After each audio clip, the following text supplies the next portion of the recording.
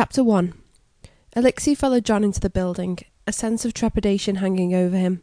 It was never easy moving to a new place, and as an army brat, he'd had more than his fair share of relocating, dealing with new landlords, new neighbours, new neighbourhood, not to mention the job side of it. New role, new building, new boss. He'd spent the last month dealing with all that, and now, thanks to the friendship that had sprung up between him and his colleague John, he was getting back on track with his hobbies too. John wasn't a gym bunny exactly, but he did like to keep in shape, which was why he'd recommended his local sports gym to Alexei when he'd asked. "Just a bunch of folks keeping fit and trim, letting off some steam," he'd said. "No posturing, silly competition, or showing off. God, I reckon if someone started posing in front of a mirror in that place, they'd get their arse kicked."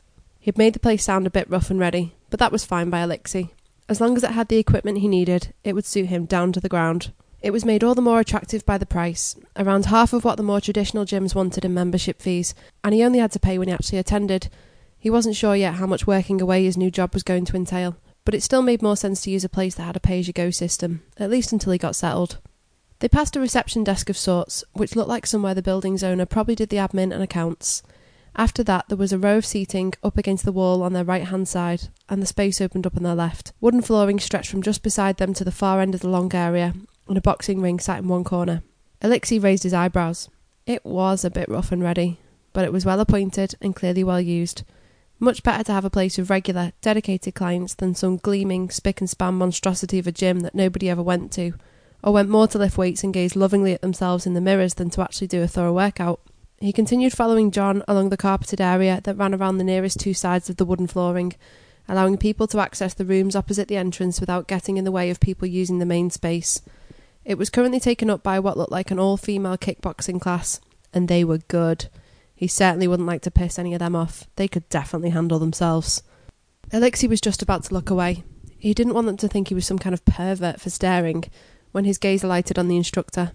She was a petite blonde, with a long, slick ponytail sitting high up on her head, which swung as she walked from one student to the next, passing comments, suggesting improvements, and so on. He was so mesmerised by her that he forgot all about not staring. In fact, he forgot about pretty much everything, and let out an oof as he slammed straight into John's broad, hard back.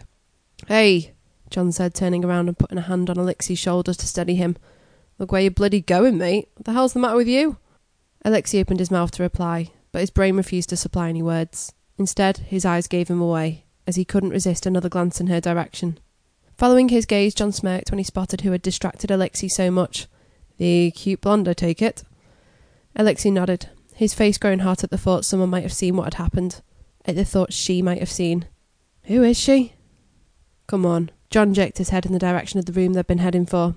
"I'll fill you in." Forcing himself to keep his eyes firmly on John's retreating back and not sneak another peek at the sexy blonde, Alexei followed him into the room that was full of workout equipment. The sounds of metal against metal, whirring pedals and grunting men and women filled the space.